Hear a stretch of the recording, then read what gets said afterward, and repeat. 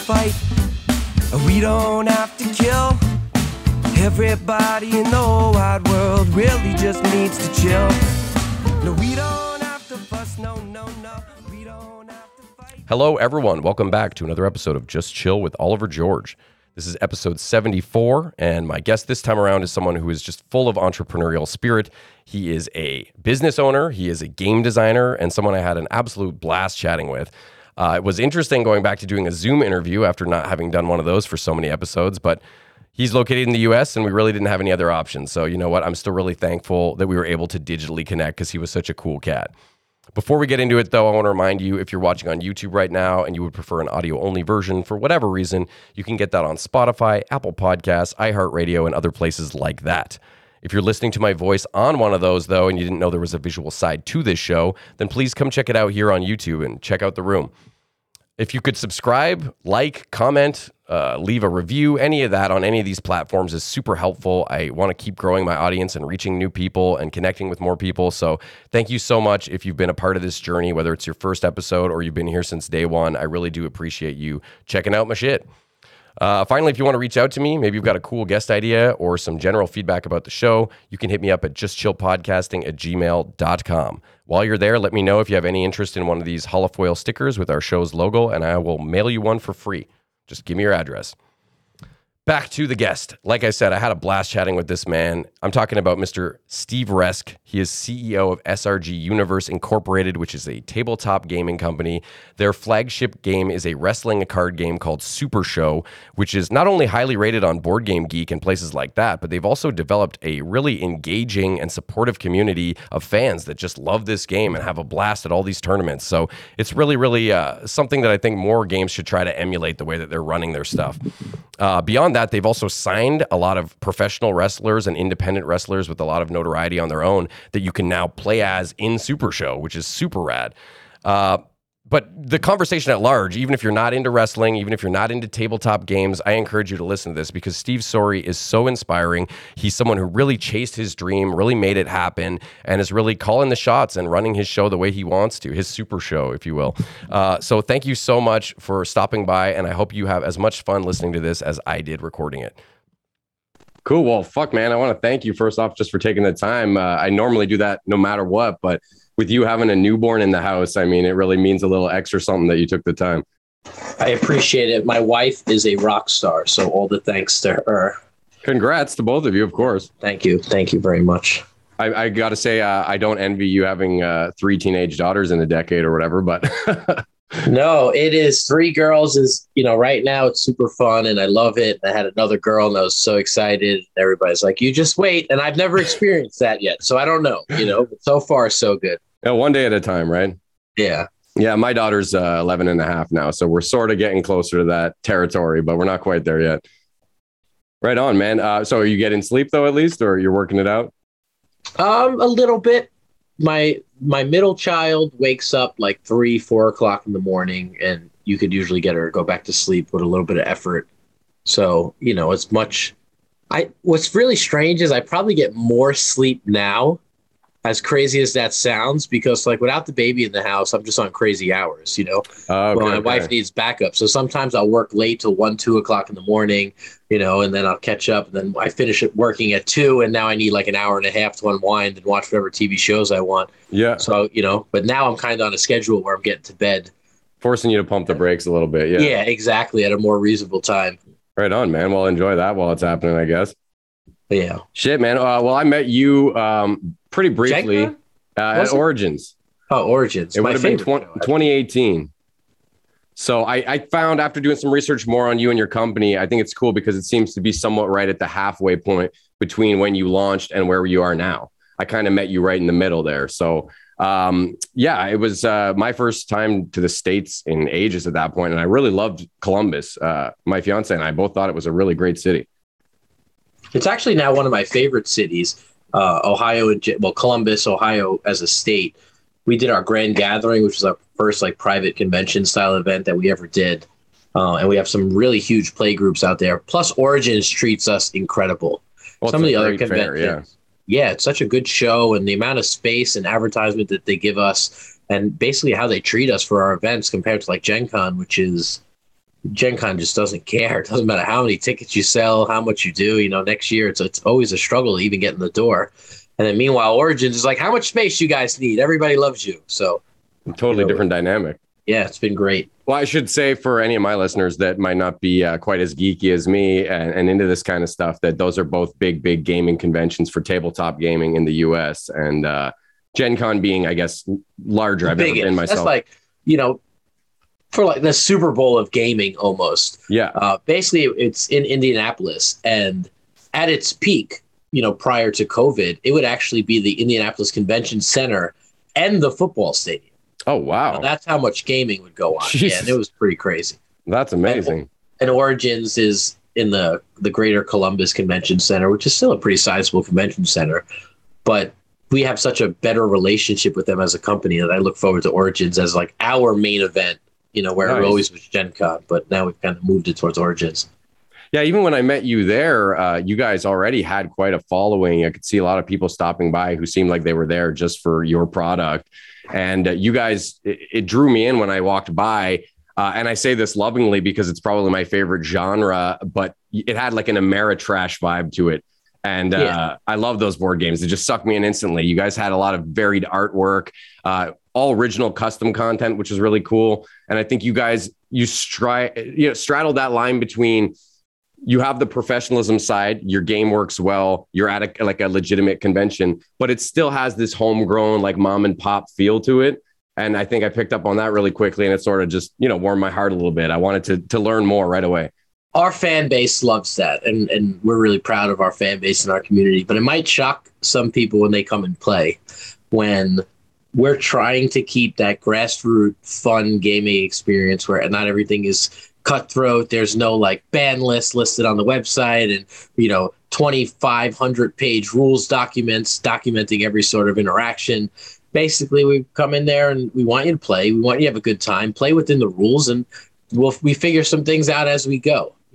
And that's what makes our gaming experience so much fun, because a lot of people like you're traveling. Some people taking a vacation to go to these conventions, right? Yeah. So to me, the experience and the fun should be what you take away when you go home, more so than the competition. It's great to go to a Magic event and win and place, but a lot of times you see the people, if they don't win in the event, they had a bad time, and that's kind of the opposite of what's going on with these Super Show events that we're throwing.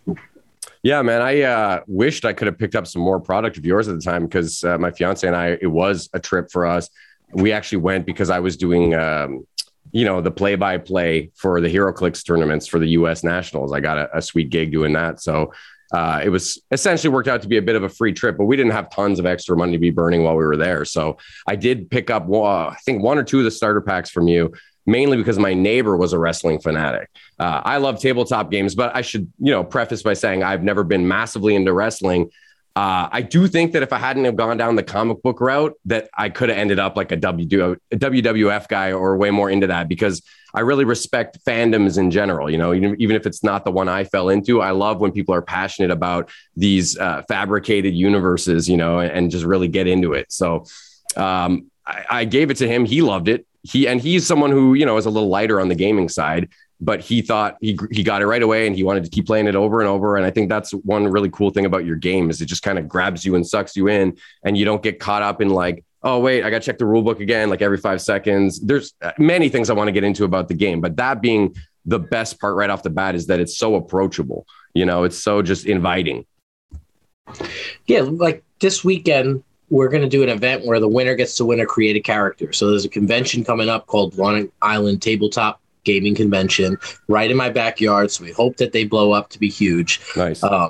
And we have a core group of players coming, but there'll be a lot of people that learn to play the day of and will be able to participate in this tournament and do well. One of the people in the house, we call him Candyman Dan. He was the rookie of the year a couple of years ago because he came to one of these events where the winner gets to make a character in the game, which is our super competitive, biggest events we throw. He played with the starter deck, and he won the event, eliminating the person who would go on to be the world champion and the player of the era. So it was this huge moment that the player that got beat was like my close friend. And I was cheering for the new guy, and my close friend was so crushed that I would be rooting for this guy. I said, guy, you're like a 3-time champion already in this game. Yeah. This guy learned how to play like a week ago. This guy's the definition that's what of an my game underdog. is what the game is supposed to be about. You know what it says about my product and my game? That a guy could walk in with a $25 purchase and win $1,000 prize. You know, in other games, you got to spend $10,000 on your deck before you could even compete. You know, So true. So I was really pumped to see my friend go down, and he got over it eventually. But it was just too hard to not root for the ultimate underdog in that situation. Well, this is very in line with what I've heard you say a couple of times, which is the play it forward concept, right? I don't know if you want to explain that. It's trademarked, I'm assuming, but. So we call it play it forward. The idea is our games are simple enough to teach somebody after you play. After one game, you can teach somebody how to play. However, play it forward is more of like the morale of the community. We encourage people to gift things to people. We do a lot of charity events. We've started a thing called Fill the Van, where we raise money. We drop off a van full of toys to Toys for Tots. Oh, that's fantastic. We've done a lot of different fundraisers. I mean, you could talk in our community to things that not only that we do for charity, but what our community does for each other. And that's what I'm more proud of, more so than the success of the game and the company and the products, because our community is actually fantastic. And it sounds cliche when I say they talk about each other like their family, but it really does. And even in like the simplest ways, somebody has a bad day, post something on social media, you'll see 50 comments, and it's all from the SRG community players having their back. You know, in times of loss or happiness, they kind of all take care of each other. And I think that part of that is because they're involved with a game that is competitive. Yes, it is. But it also, the main focus is fun. And then we pushed that on one of our Kickstarter campaigns where it's community is first and then competition is next. And some hardcore players can't stomach that. And to me, I always say, go play Magic the Gathering. You know, just if that's what you want, if you want to be the best gamer in the world, become a chess master or go play one of the big threes and play for that. Here, I'm just looking to mess around and pretend I'm a wrestler for an hour and 45 minutes. And I want to be able to play against a fellow, 30-something-year-old who is a skilled gamer, but then I also want to play against his 13-year-old nephew who's never played a game before and have an epic match with him too. And that's really like the vibe that we go for when we play these games. And I that's love what that. The play it forward has really been about. And it has transcended the initial ideas of what we had. Some play it forward things we do. If you win a prize online, you have to pick a play it forward partner, and they also get the prize for free. But cool. The way the community has done things, and I don't like to air out people's personal business, but if you're in the group and you see some of the things that they do for one another, it's really special and beautiful. Yeah, well, I honestly, even researching for this episode, I saw a lot of that in the comments sections, whether it's on YouTube videos or whatever. It's a lot of things, people saying, delightful game, even better community. Like family, a lot of the words you've been saying. So, I mean, that was a question I was going to ask you later, but I'm curious now, why do you think that your game has encapsulated that, community spirit in such a way that other games really haven't? I think it starts at the top, not to pat myself and my team on the back, but that was always what we strived for from day one. And when I had developed this game and I got together with my partners, I've said that from day one, and I wanted it to be unwavered, that I don't cater towards playing the game. I want the game to be accessible to a new player. I want it to be fun. I don't want power creep built in. I'm not catering towards players. And I've had people criticize me, on a recent thing. We've now been fortunate enough to partner with wrestling companies. We did a New South box set where it was New South Wrestling. You get 6 of their characters, comes in a box. Now we're doing Catalyst Wrestling, a company that's close to us and blowing up and doing amazing. And people are saying, well, you're not making the characters too good in this game, in these decks. Like, why would I buy that deck if I'm not getting someone good? And I look them right in the face and say, I don't care if you buy it for that reason. If you're going to tell me you didn't buy it because it's not strong enough, then you're not the customer. I want you to buy it because you like Catalyst Wrestling and you want to play as Colossal Mike Law. I can't just keep making every product better and better and better, because then eventually the old stuff is useless. Yeah. And that kind of, turns your back on your fan base and your customers. And those are the people that supported you from day one. And you see that in so many other games. Yeah. And if not all the time, pretty much every collectible game for sure. But anything with regular releases, they do find a way to make older stuff obsolete, and it becomes very frustrating. And it's deliberate. Yeah, yeah. And that's the point. It's very deliberate. So we offer services where people can make characters, and I tell them very openly, I'm aiming for middle of the pack. If the fans have a tier list, I'm not aiming for A and B. I'm aiming right smack in the middle, and that's it. Let your creativity let you win. And again, I think that those core fundamentals that even when money is on the line, and trust me, we could print cards for $50 that everybody would have to buy for their deck. We don't do that. And I think that when we stand firm with that, people come to our events, they realize that we're not kidding when we want you to have more fun for that 2 days you're with us, or 8 hours, or 5 hours, or a whole week, whatever it is. It ripples down. Now, people are there to have fun. They're having a good time. They're in the mindset, well, really, at the end of the day, if I win, incredible. But if I didn't win, it's still okay. And that makes a little bit more camaraderie between the people there. Yeah.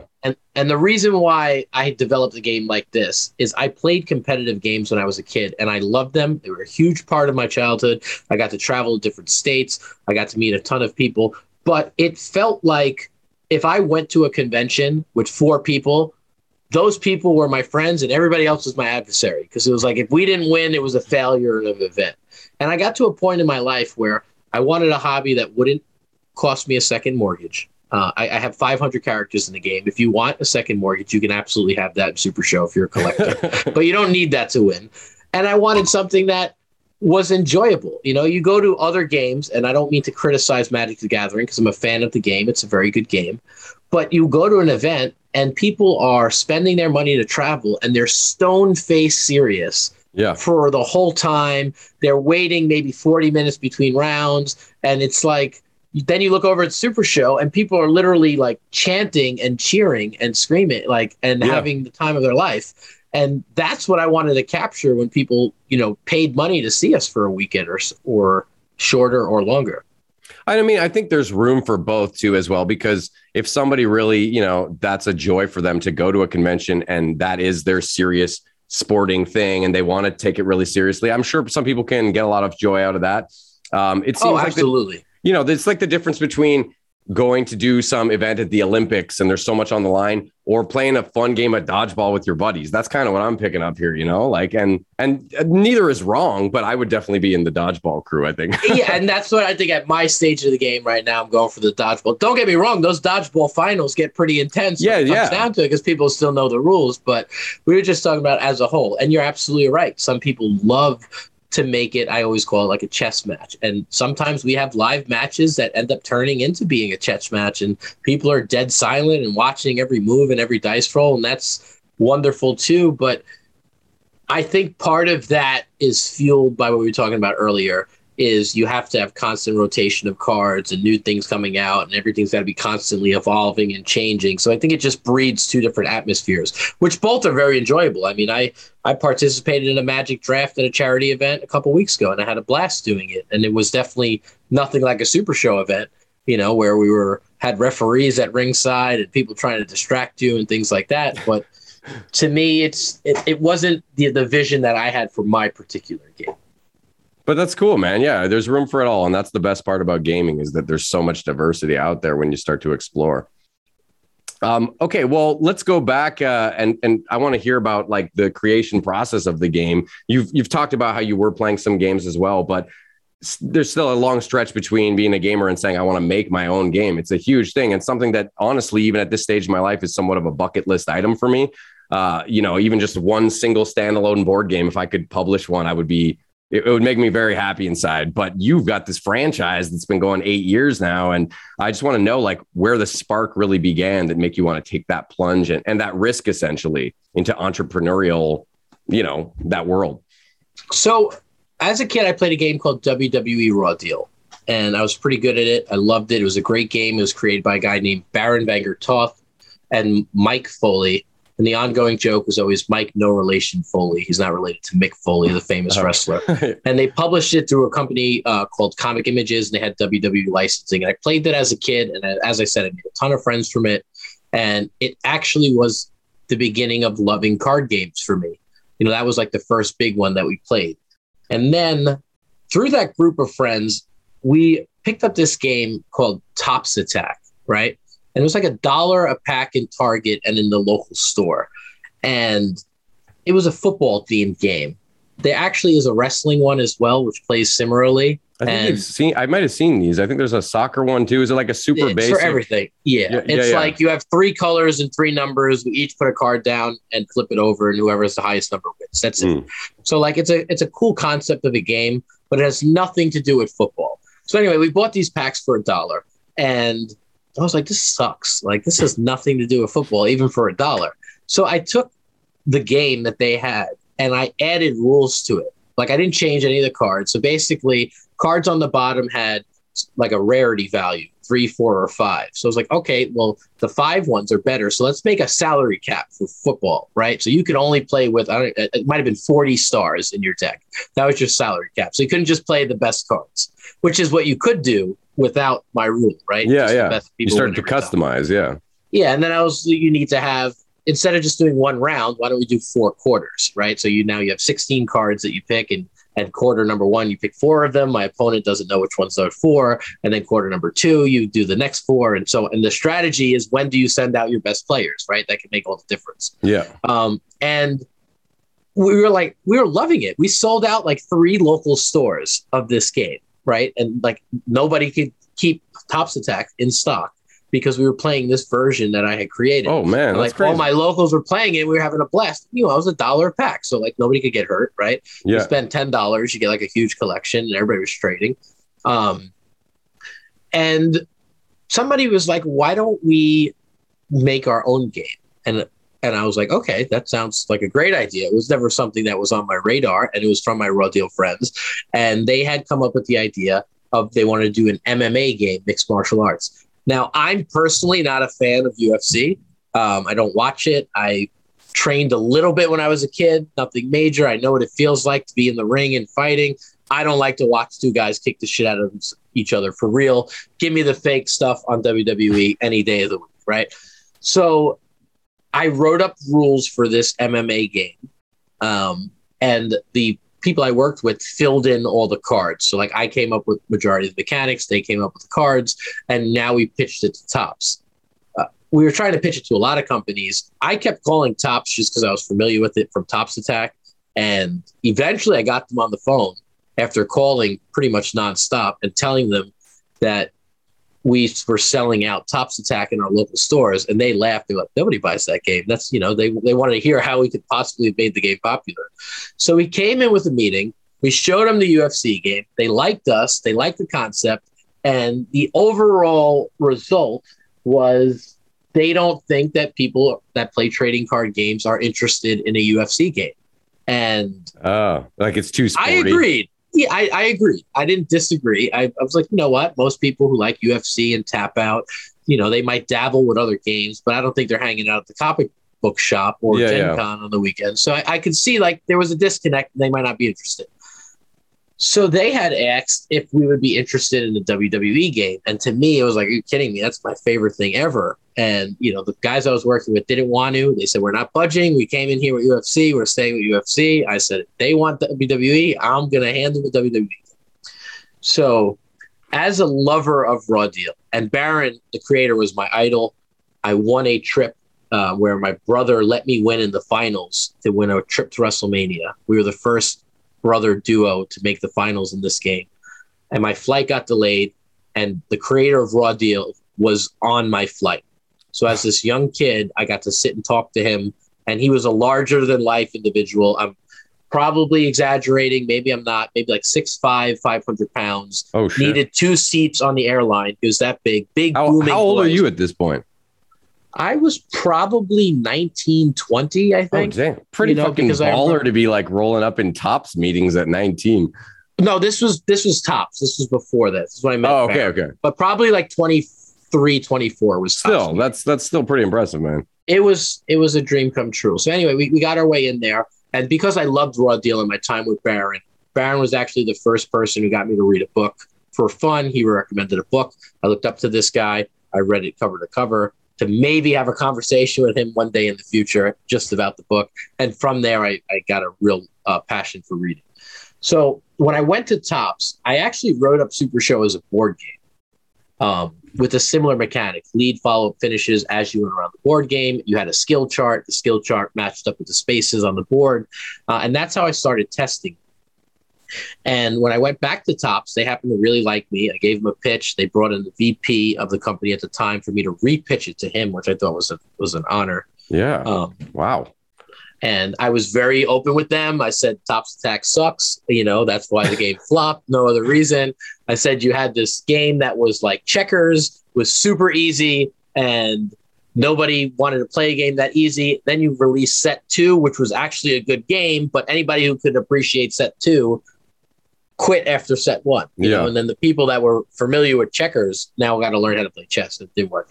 Well, just blindly slapping a theme on something where the mechanics don't relate to the theme at all frustrates the crap out of me too. Like, I get it. Exactly right. And I'm like, it was a cool game, but like it didn't need to be soccer or wrestling or football. And I feel like real fans know that, right? So that's why it like has a glass ceiling. I'm going to buy it because John Cena's on it and it was $1. Don't get me wrong. It got my money, right? But it's not going to continue to get my money after I played it one time. Yeah. So they asked me straight up, we're not in the board game department. Why not traditional trading card game model? And I said, I could do that. I could convert this. However, part of me didn't want to do it because of my love for Raw Deal, but Baron had passed away. The game was out of print for several years. I kind of was like, listen, Raw Deal is not coming back anytime soon. Maybe not ever. Let's try to pass the torch and do it, our way. Continue the legacy in a new way. Yeah. And I am very open about a lot of the stuff in Super Show I did based off what I felt Raw Deal shouldn't have done. Right. Meaning like there were some things that you could win the match without hitting finishing moves or moves in general. In Super Show, you have to win by pinning or making your opponent tap out or counting them out. You have title belts that not anyone can use. The title belt is one person has it. If they lose it, it passes to somebody else. Very wrestling thematic. Yeah. And I drew up this concept and they seemed to love it. And part of my pitch to them was you have the IP for Marvel, for Star Wars, for WWE, for UFC. Why not do all of them? Start with WWE and use the same mechanic and now release an X-Men set. And we can't cross brands. And I was like, but people would love to do Wolverine versus John Cena versus Darth Vader. Like, to me, that sounds like the coolest thing ever. And they weren't in favor of that. They wanted to stick to wrestling. And they kept promising me that I would get a deal. So I had written up Super Show with a whole big card. And they kept saying I get a deal, and months went by, probably even turned into years, and I was silly. I didn't have a lot of money, but I was still trying to register and trademark things, which was a lot of money. And eventually, I realized that it wasn't going anywhere. Some of the contacts that I had left the company, and the higher-ups were still there, but they could see that what went from you'll get a contract and you'll be very happy with it to this isn't happening. It's coming really quick. Shit. So I had made the decision that Gen Con would be my cutoff. I had already demoed it a year before with, just black and white paper. People seemed to like it. I said, I'm going to hire my own artist. I'm going to make up my own characters and I'm going to make my own deck. But I had a card pool at this point because it was very heavily trading card game. So when I was designing it, I thought to myself, well, I'm very good at card games. Why don't I just pick what I think would be the best overall deck for anybody that you can insert? And that's just the game. Like right there, cut out all the other stuff for now. Like all those cards are good, but like this is what I think are the 30 best cards, no matter who you're playing with. And this is the box set game. And you don't have to buy packs. You don't have to do all the dances to get all the good cards. I'm going to give them to you right in the box. It's going to save me money because I only have to print the stuff that is usable right off the bat, not like the coaster style cards, as people call them. And I put it all in the box, and I had all the cards numbered, and then I realized that I could use the numbers for slotting on the card. Yeah, this is ingenious, man. Like this is something you're hitting so many things I wanted to talk about here, but that one I'm going to stop you because I think that is so cool. And I wanted to know if that was something that was inspired by another game or if that was just pure innovation on your part, because it was just literally like I had numbered the cards because I had decided these are going to be the cards at first. I had numbered them once it was physically there in front of me. I was like, you know what? What if, because like one of the first schools of thought that I wanted to do for like a WWE version, if you had access to the photo log, was that if you bought a John Cena deck, right, you would get cards number 1 through 30, which are the same as the Randy Orton deck, except the pictures are different and the moves could be right. So like if I threw a punch card, it'd be John Cena throwing a punch, right? So like I thought that would be really cool thematically if you could have the same game, but depending on who you were using, it would look different. Yeah. You would actually get to use their cards. So like that was part of the reason the cards were numbered, so I could keep all the slots in line and change the names of the pictures. But once I had them on paper, I realized that, what if you had to always play with 1 through 30? Then you could have cards that do different things. And it wouldn't change the power level of the game because we could decide the power level of a card based on the number, and then you have to interchange them. So, for example, 22 is a really strong number in Super Show. I could put all the strongest cards in slot number 22, but no matter what, no matter how many options there are, you still only get one of those cards. Yeah. Or if you play other games and I print 30 really good cards, you start with those 30 and now you pick the other 15 that are in your deck. Yeah. And that's what I hated about games, where it was like you look at a tournament with 100 players and 80% of their decks were the same cards. Yeah, the same so strategies. annoying. So being able to put cards in cards numbers was really great because it allowed us to print so many different things without affecting the power levels and the power creep, as it's called, too drastically. Well, and the other side of all this, not only is it a balancing thing, which is great, and you don't have everybody building the same deck, but for people like me, I think it's cool to be able to customize a deck, but I don't like spending tons of time, like 2 hours. My brother's like that. He would love to just spend a whole night building a deck, and that's fun for him. I want to play the game more than I want to build, but I do like having that option to customize. So just being like, okay, yeah, I'm going to switch out this 15 and this 12 for this 15 and 12 right there. I've already made my deck feel different with just 2 cards, and it didn't take me more than, a minute or 2 to decide which ones I wanted to put in there. So just for ease of setup and yeah, people who maybe don't have as much time for deck building, I think it's really like organizing their collection. People keep in number order and just pull out the ones I want. So that actually, it really worked out. So one of the morals of this story for the beginning is that what didn't work out for me really did work out for me down the line. Because if I would have gotten a deal right off the bat, I would have had a trading card game. Maybe it would have been huge with WWE, but it wouldn't have been in the vision that I end up being able to create. So they were strongly against cross promotions of brands. Now with Super Show, not only was I able to cross promote my own characters, but I work with several different companies. So we have our fantasy characters that we've created, versing guys that are signed to AEW and WWE and New Japan, prior to their big deals. And that's something that would have never, ever been allowed. And not only that, we actually have created content where our card art feature our fans and our players. And that is one of the reasons where Super Show gets so popular, is because people are able to put themselves or their friends or their family as gifts on cards. And now other people are using those cards and they're signing autographs and taking pictures with people, and people are trying to collect all the things. And that's why our community was built so strong based on SRG Universe, not on other brands if we had licensed it out. And all these things that wouldn't have been possible in the early stages ended up being, the best thing for us to happen. Yeah, you have total creative control over everything. And yeah. And we really stand firm in our beliefs. For people, sometimes people pay for characters and they get mad if I tell them no. I'm like, you paid the same amount as somebody else. Like, I'm not selling the best abilities to the highest bidders and stuff. At the end of the day, that's not what drives my game. My game is driven by people that enjoy the company, they enjoy the product, and when people do those sort of things, they're happy to spend their money on your things. Well, and I think the community that you guys do the whole, for lack of a better term, like the soap opera vibe of wrestling. I've seen, people doing shit talking posts about this upcoming championship or whatever. There's really just that fun competitive spirit. Yeah, and it transcends sometimes what they call wrestling is like kayfabe, what's real and what's not. Just to put some people on blast for what was about a week ago. We have a title belt called the Intergalactic title. We have a lot of fun with it. It was the inspiration for our Kickstarter, where the Intergalactic title, if you lose, your soul has been absorbed by it. That character is no longer playable. And now it's a real belt that we pass around. Oh, crazy. So there was a 6-man birdcage match on our live stream where 6 people were competing for this title for real. And the winner would be the new intergalactic champion. The champion was in it.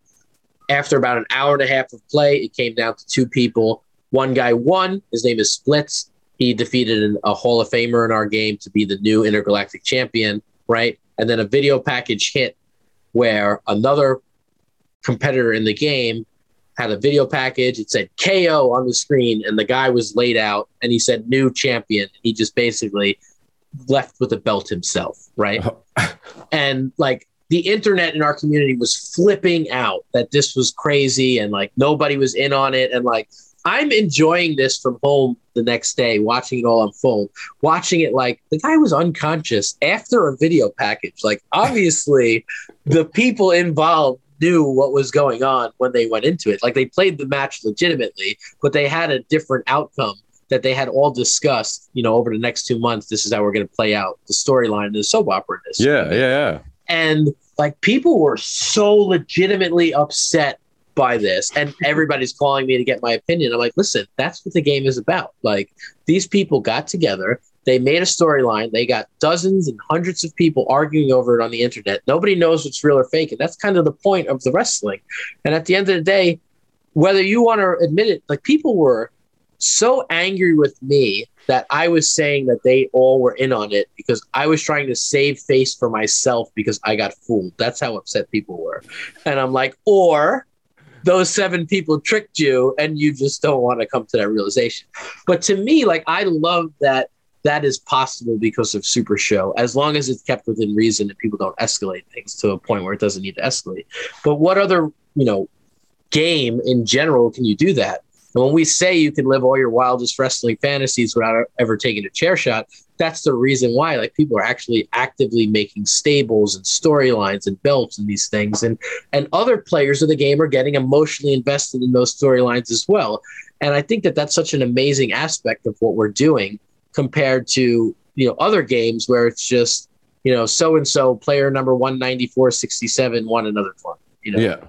Like, no, this is really amazing stuff, man. And you touched on this earlier, but the title belts and the championships, it's super cool because if you win, you actually get like a physical card that gives you some sort of a buffer that literally no one else has access to. And I mean, it's not game breaking, but still freaking cool to just be the bearer of that. Some of them are game breaking, and that's what's interesting with that is you're the champion. Some belts say if you lose by disqualification, you don't lose the title belt. And it's very frowned upon by some people, but I could bring a shovel to our match and swing it at you. And if it gets stopped, I got caught, so I'm DQ'd, but guess what? I'm still your champion. And, that happened a couple of weeks ago in our live match. People were mad, but that's wrestling. And, and I try to tell people when they get involved with the title belts that this is a storyline prop to have fun with.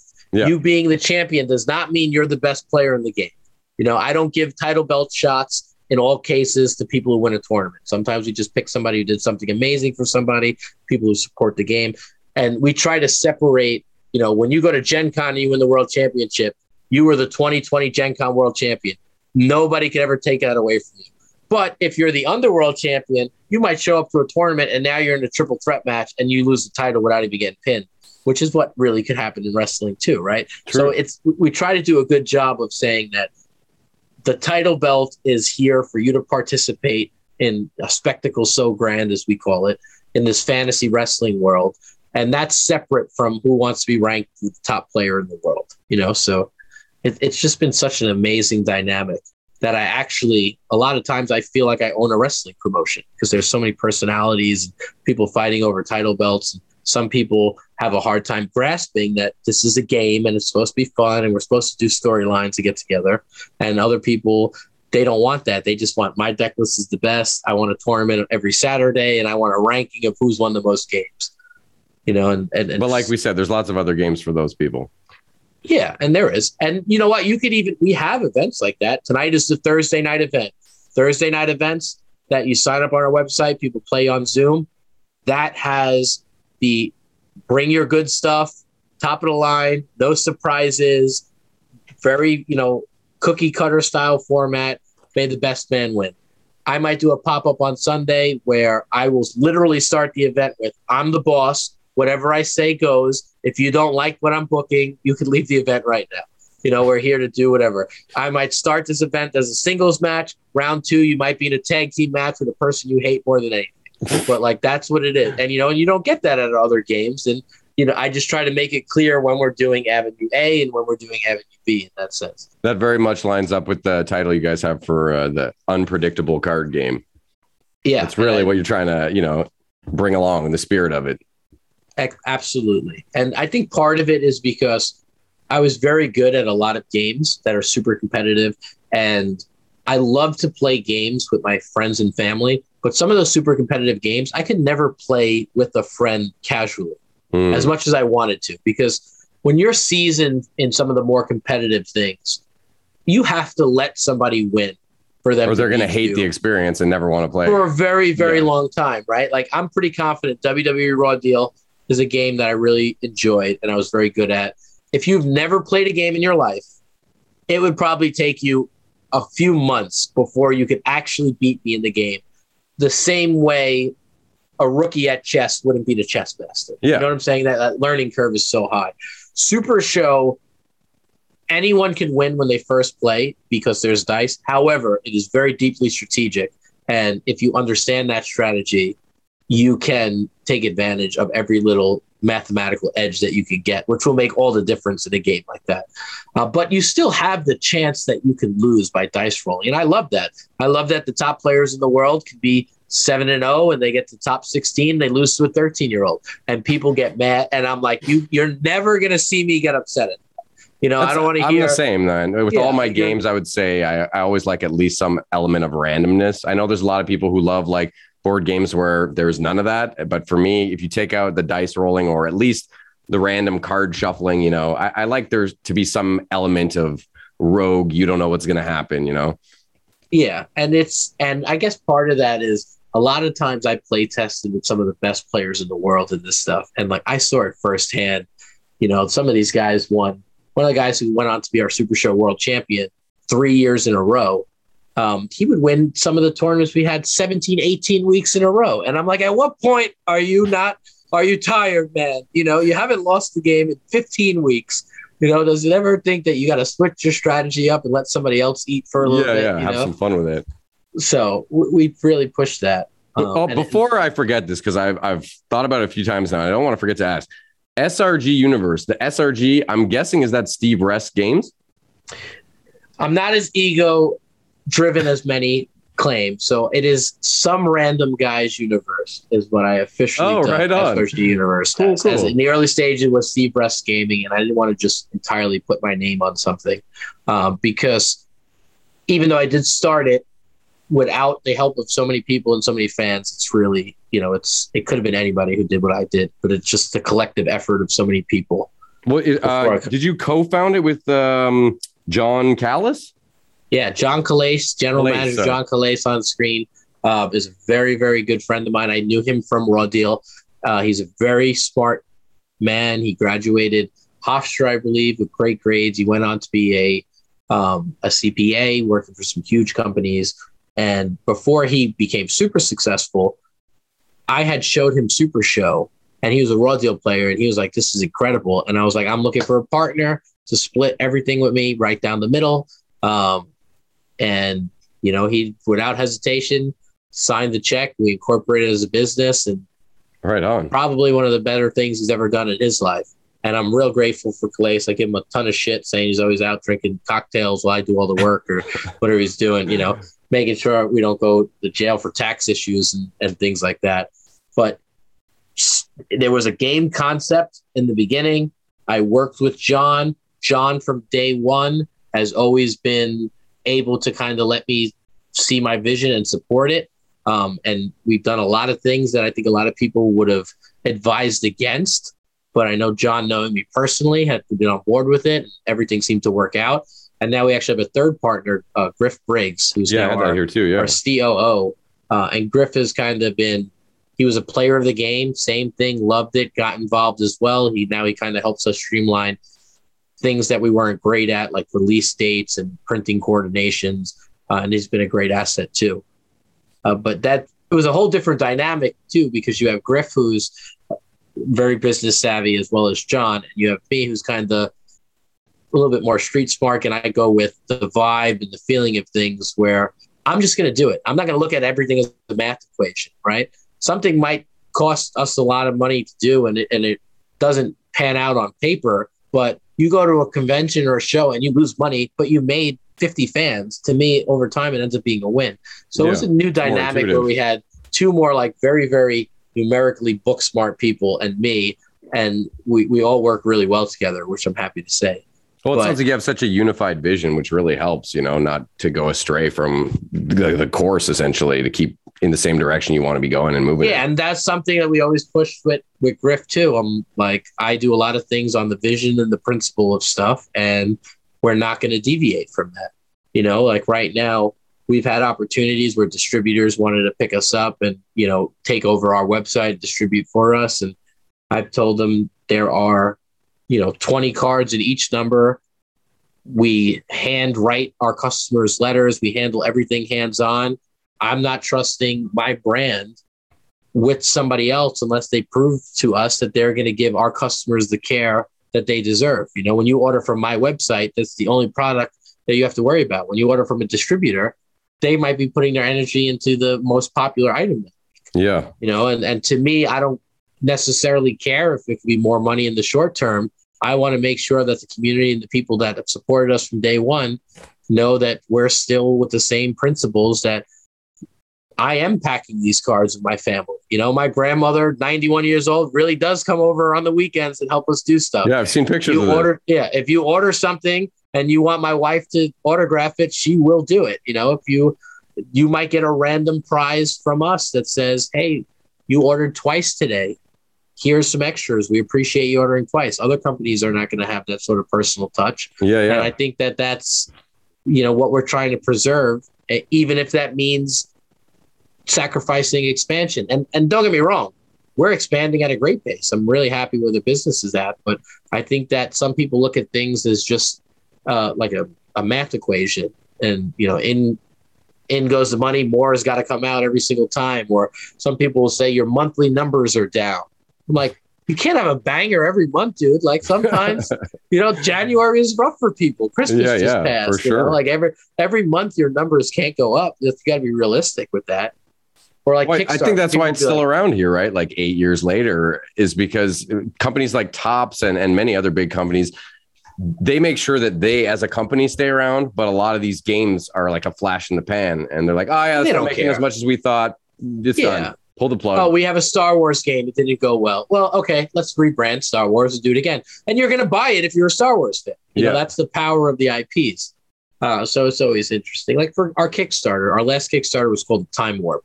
And it was a little sci-fi theme, something that we haven't done for the wrestling element, where we had a straight up wrestling box set with a character who is messing with time travel. And then we had an add-on, which was called the Ultra Cosmic Crusaders. You had sci-fi characters. They could hit each other with lightning and fireballs and things like that. And I said, why not? Girl. Yeah, Slime Girl was created by my 8-year-old daughter. She wanted to do Slime Girl, and she had these ideas. She should surf on slime, and she should be able to get a slime monster. And then I sat down with her, and I'm always thinking like way ahead. I'm like, we could really dive into Slime Girl's character. Like slime in real life is bacteria and things like that. Like what if she has the ability to manipulate bacteria, and then she could, infect people and shit. Yeah. And meanwhile, there's bacteria everywhere. So if somebody had that superpower to collect all the bacteria in the room, it's huge. There's so much stuff. And she don't understand what I'm going with it at 8 years old. Did you get slack from like some of the hardcore wrestling people that didn't want the fantastical side of things to enter into it? Yeah, some people said, I was like, dude, you had 7 years of straight wrestling. Okay, now we're dabbling into other stuff. We did a set called Ikazo, which was the same game mechanic, fully interchangeable, but it was an anime fighter. So it had lasers, guns, supernatural abilities. And I loved that. Again, I love Mortal Kombat, Smash Brothers. Same here. Like all those games I grew up on was amazing. And to me, like, I like the fact that AJ Styles, who's on WWE, can now fight a ninja. Like, that's just... like wrestling is so fake at its core, and so many people it's not. It's like if I walked up to you and punched you in the face, like you would be out cold, or vice versa. Nobody's taking 10 solid punches to the head, especially when they're tanks like this. Yeah, if you could buy into that I could throw you, a 10-foot drop and you land on the floor and be okay. I mean, that actually hurts, but in wrestling they sell it. Then why can't I throw a fireball at you and you'd be okay, right? In the similar aspect. Yeah, exactly. Well, and you guys have such a vast roster of characters that it's very easy. You could easily just collect only the photo real people or only the fantastic ones or whatever. Yeah, and I would tell people, like, if you don't want to throw a fireball with your character, don't put that card in your deck. Exactly. It's like you don't force it. I'm not making anything that's so good where you have to use it. Yeah. And it's just kind of simple, but you do learn over time that people will find things to complain about, and a lot of the people who complain are avid supporters, so I guess their opinion is valid, and some other people just enjoy the ride. Yeah, I've had people question me, hey, why do you run Knee to the Face in your deck? I'm like, it's got a picture of me on it, number one, and sometimes you just want to imaginary knee somebody in the face. Like, there's no rhyme or reason to it. So you play the cards for the theme, and if you don't like them, don't use it. And I just thought, like, that should be pretty digestible for adults. And Definitely. It turned out it was fine. Like, the shock value, everybody's like, this is ruined, it's done, this is crazy, and like it changed nothing. Because realistically, if you ran 2 of the cards in your deck, even if you had to, right? So what? You have a deck with 28 wrestling moves and a force shield. Right? Like, come on, get over it. It doesn't bother me at all, man. Yeah, and I kind of think it's cool. And then when you grew up on wrestling, like, The Undertaker legitimately was a dead man who had the power to shoot lightning on occasion. So like, you could buy into The Undertaker. Or like Jake the Snake had like a mind meld with this reptile, like they're kind of, Exactly. And like, I enjoyed that aspect of it. The gimmicks. Same here.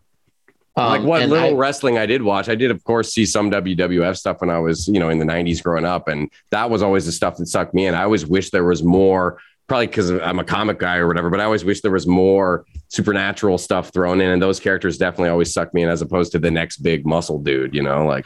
Yeah, like I was making a joke in the early stages when people were talking about this. Like, can you imagine when somebody walked in a room and pitched Mario? Like, I want to have an Italian plumber who, like, smashes blocks with his head to get coins out of it and throws fireballs and on his hand.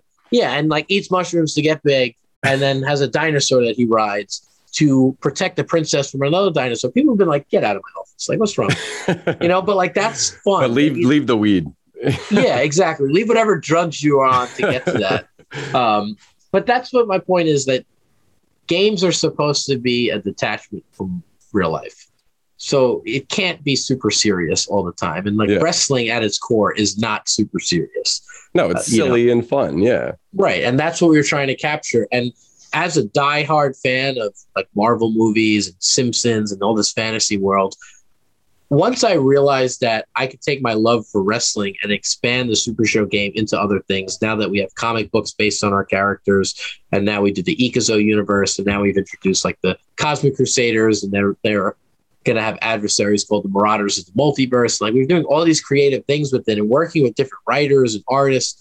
To me, I don't care what anybody says, because I'm having the time of my life. Sometimes I want to work on wrestling. Sometimes I feel like talking about comic books. Sometimes I want to think about a superhero thing, Yeah. I said the Time Warp Kickstarter came and it was a success. Maybe I just watched way too much Loki during COVID. I don't know. But at the end of the day, when we could do our own like time variant style game and pull it off and people buy it and be successful, these are all different dreams come true for me. And that's amazing. I like being able to evolve the game and do different things. And this is all because of, like you said, not getting that Topps deal and not having people try to micromanage what you wanted to do, Yeah. And there was a time and a place where I would have said, no way, this is exclusively wrestling. You want to have somebody who can shoot fire from his hands? That's not happening. But like, as I dealt with more and more people wanted things like that.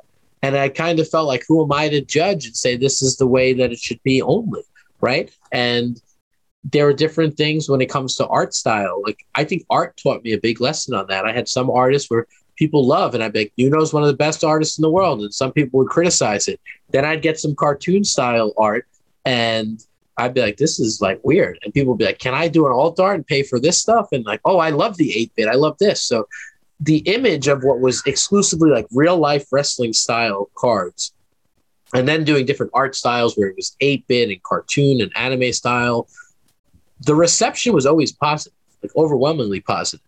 Like, when we put a dragon character as the Dragon Con exclusive promo, people were like, this is ridiculous. You can fight a dragon. but then everybody wanted that dragon promo when it came out, So I'm like, it worked out. And there was a in the early stages, I'd be like, a dragon? Are you kidding me? Get out of here! You're not putting a dragon in this game.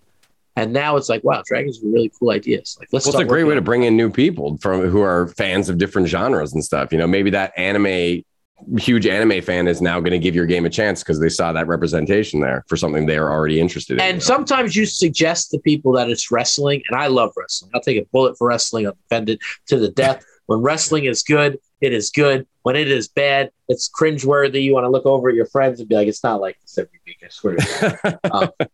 But there were some people, you're pitching a game, wrestling, and people are just like, oh, wrestling, I'm right off the bat. Like they hear wrestling and they don't even want to try it. And we've had so many players that either say, I don't like wrestling and I love your game, or I now love wrestling because of your game. And being able to expand the horizons into like the Ikazo universe, which is fantasy, and the Cosmic Crusaders, really lets people show our product and our community to a wider audience. And, in most cases, they fit right in. If you're a big anime, we have players now that are huge Harry Potter fans, and they've seen wizard-themed characters come in, and now they're playing in the wrestling community as well. And nice. And that's really, like, wrestling always had that, right? There always was something for everyone, whether it was your nationality or job or something. They try to hit all those genres. So I think there's, at least for me, I can speak personally, that some of my aversion to wrestling would have been the same aversion I had to sports in general at a young age, because I wasn't particularly good at them. There was a lot of machismo associated with it, like you got to be some dickhead, super uber masculine, tough guy if you want to be into this shit. And now looking back and examining wrestling more, I'm like, no, it's a lot more like a lot of this nerdy shit that I'm into, and other than the physical, I suppose, aspect, but everything else is very theatrical and imaginative. Yeah, some of them are like cheerleaders, theater. Like somebody had a good joke where it was a joke or a tweet where they basically were saying you picture wrestlers as like these meathead, like asshole guys. Most of us were theater kids who wanted to become, performers. Yeah. And that was like a really great aspect of it. And I love that. And I love being that my job has enabled me to talk to wrestlers that I admired from afar on a one-to-one level and show them. And a lot of them are huge nerds on things like that. They play other games, they play video games, they watch movies, they play comic books. And we were able to do a show just like this where, we would call it Call in the Ring. And basically I get wrestlers on to talk about whatever. Hey, what's your favorite video game? Oh, it's Tony Hawk Pro Skater. Let's talk about that for 30 minutes, Let's talk about your favorite comic book, and then we'll get into what your character does. But when you get to know wrestlers on a personal level, most of them get into wrestling because they love the same type of stuff that we're into, right? They're going home and they're looking forward to the new Doctor Strange movie. Yeah, definitely. They're catching up on Loki on Disney Plus the same way. They're interested in all like the new sci-fi stuff. So that was a cool vote of confidence because even the wrestlers thought it was cool to have sci-fi stuff going in there. Because a lot of them actually would say, when I was talking to them, you know how many fantasy characters I've drawn up for WWE 2K or all the online games where they've made fantasy leagues and leagues. They were doing the same thing where their wrestler in real life is grounded in reality, but they still had these, fantasy ideas in their own mind. Oh man, that's so cool. I wanted to actually ask you about when did you start getting recruiting legitimate wrestlers into the fold? Because again, I'm not massively into wrestling, but when I showed the game to my neighbor he recognized a lot of these names like Colt Cabana and Kenny Ortega, or is that his name? No, Kenny Omega. Kenny Omega, yeah. Some. If any of your fans watch this, I'm sure they're going to eat me alive for fucking that up. But he was very, very impressed, and I wanted to know, when did that start to happen? Because that's a big step. So in the early stages, there was a company, and this is where I say everything kind of works out in a crazy way. There was a company called House of Glory, and I stumbled on them because I had gone to Raw, WWE Raw, a while back. The Undertaker popped out of a casket with Brock Lesnar. If that dates it for anyone, I don't remember what date it was. I spent a ton of money, and I went to the show, and it was okay. But then I went to an indie show where Drew McIntyre was one of my favorite WWE wrestlers, because when I got to meet him, he was doing a meet and greet, and the time expired, and he stayed behind to sign the autographs for everybody that was there still. And majority of the other people didn't. They went home. Yeah, that's and it got to the point where security was like, "Come on, Drew, you had to go." Like clear as day, they took him away. So when I heard that he was on the Indies, I was like, I have to go see this guy. So for $20, I sat front row at this indie show after going to a WWE show, and I went with my cousin. And I'll never forget, Drew McIntyre was Drew Galloway. He was in the main event. He threw Roderick Strong in my cousin's lap, told him to hold him. So now my cousin, who's never been to an indie show, is holding this guy, and Drew McIntyre is slapping the shit out of him, like in his chest. And it was all on video, and it was just such an incredible experience that I just loved independent wrestling. And when I was there, I had networked with a guy, Brian Excel, who owns House of Glory Wrestling. And he gave me a flyer, told me to come to his show. There was a boxing gym with maybe like 30 people in it now. And I developed a very good friendship with Brian Excel. I credit him to a lot of our success because I told him my idea and he gave me access to Ricochet, who's now signed to WWE. His business partner was the Amazing Red, who's an absolute legend in the industry. And I did cards for two of his up-and-coming students, Ken Broadway and Smiley. Both are doing very well in the indie scene right now. So he made them where Red was a big deal. Ricochet was this up-and-comer. People didn't really know about him. He's a huge star now. And those were the guys that were first in our game, just based on this relationship with House of Glory. Now, Red gave us some credibility, and Colt Cabana, a guy you mentioned, is one of my idols in the wrestling world because he has become so successful as a merchandiser, not only of what he does in the ring, he makes a ton of money. And he was always so savvy when I would see him at shows. The guy would put his merchandise table in the walkway by the door where every person who walked in the room would see him first, So he had this show called The Art of Wrestling, which I used to listen to. Now I don't have time for it, unfortunately. And we had reached out to him because he was this famous merchandiser about putting him in the game. And we gave him, and again, this is where people might advise me that I'm stupid and I don't care if I'm stupid. I said, Colt, I'll give you 100 sets, whatever it was, and you keep 100% of the proceeds. That's it. I just want you in the game and you to sell it and people to know it. So he was like, this is a good idea. Absolutely, right? Free to him. That's genius, yeah. He was waiting to be sold, and I'll never forget, I was telling everybody who wanted one to tweet him, right? And I don't even know if it's true, but I think if you just put like at Colt Cabana without anything before it, it sends it as a private message, not a public one. Oh, really? So like all my players that wanted the game were tweeting him, and I'll never forget Colt Cabana like sent me a message like, can you please tell your people to stop asking for the cards? I'll list them. And he did really well with it. And then he was like, you know who would really be into this? The Young Bucks. And the Young Bucks are like huge. They went on to be the co-founders of AEW, which is one of like the second biggest wrestling company in the world next to WWE possibly. So I'm sitting there like, it was Kenny Omega first. He said Kenny Omega would love this. Can I show this to him? And I was like, absolutely. Like, Kenny Omega's a rock star. And then like Kenny was like, the Young Bucks would be into it. So like 3 of the first 10 people we signed were Colt Cabana, and then he put us into the Young Bucks collectively as a tag team, Kenny Omega. So those were actually like some of the earliest people we worked with, and still to this day, some of the biggest names we've ever worked with. Once we had them, it was a little bit more easy because like other up and coming indie guys were like, oh, the Bucks and Kenny are doing this. Like now you have my attention to do it as well. So like gradually it came on, and it really changed because in the beginning it was like guys I know, we work out a loose agreement, to now like contracts and working with different companies and merchandising and it being like a revenue stream for independent wrestlers as well. The same way them selling T-shirts, helps them out. Yeah, now they can sell Super Show cards. So it really just, it started off with a high bar, and I'm proud to have worked with companies like New Japan and Hall of Famers like Rob Van Dam and develop, good relationship with a lot of these guys. But just going to see Drew McIntyre because he did the right thing in an autograph signing, linked up with Brian Excel. Brian Excel now is killing it. When I tell you they run out of the New York City arena, they had 500 to 1,000 people at the show, and I'll never forget walking into a boxing gym and Ricochet strolling through a curtain from the back with his little title to go against Smiley. It's incredible how it just snowballs into now. I have independent wrestlers on wait list. People like, hey, can I get in the game and sign up? Man. It's like, It's like we have, 30 people ready to come out over the next year.